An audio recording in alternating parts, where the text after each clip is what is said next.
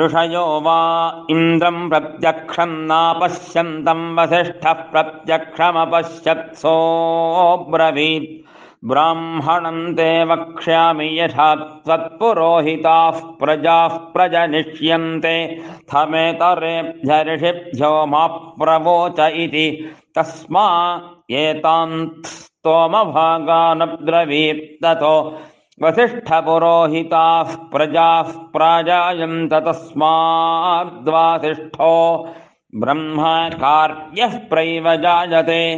रश्मिरसि क्षयाय त्वाक्षयम् चिन्वेति।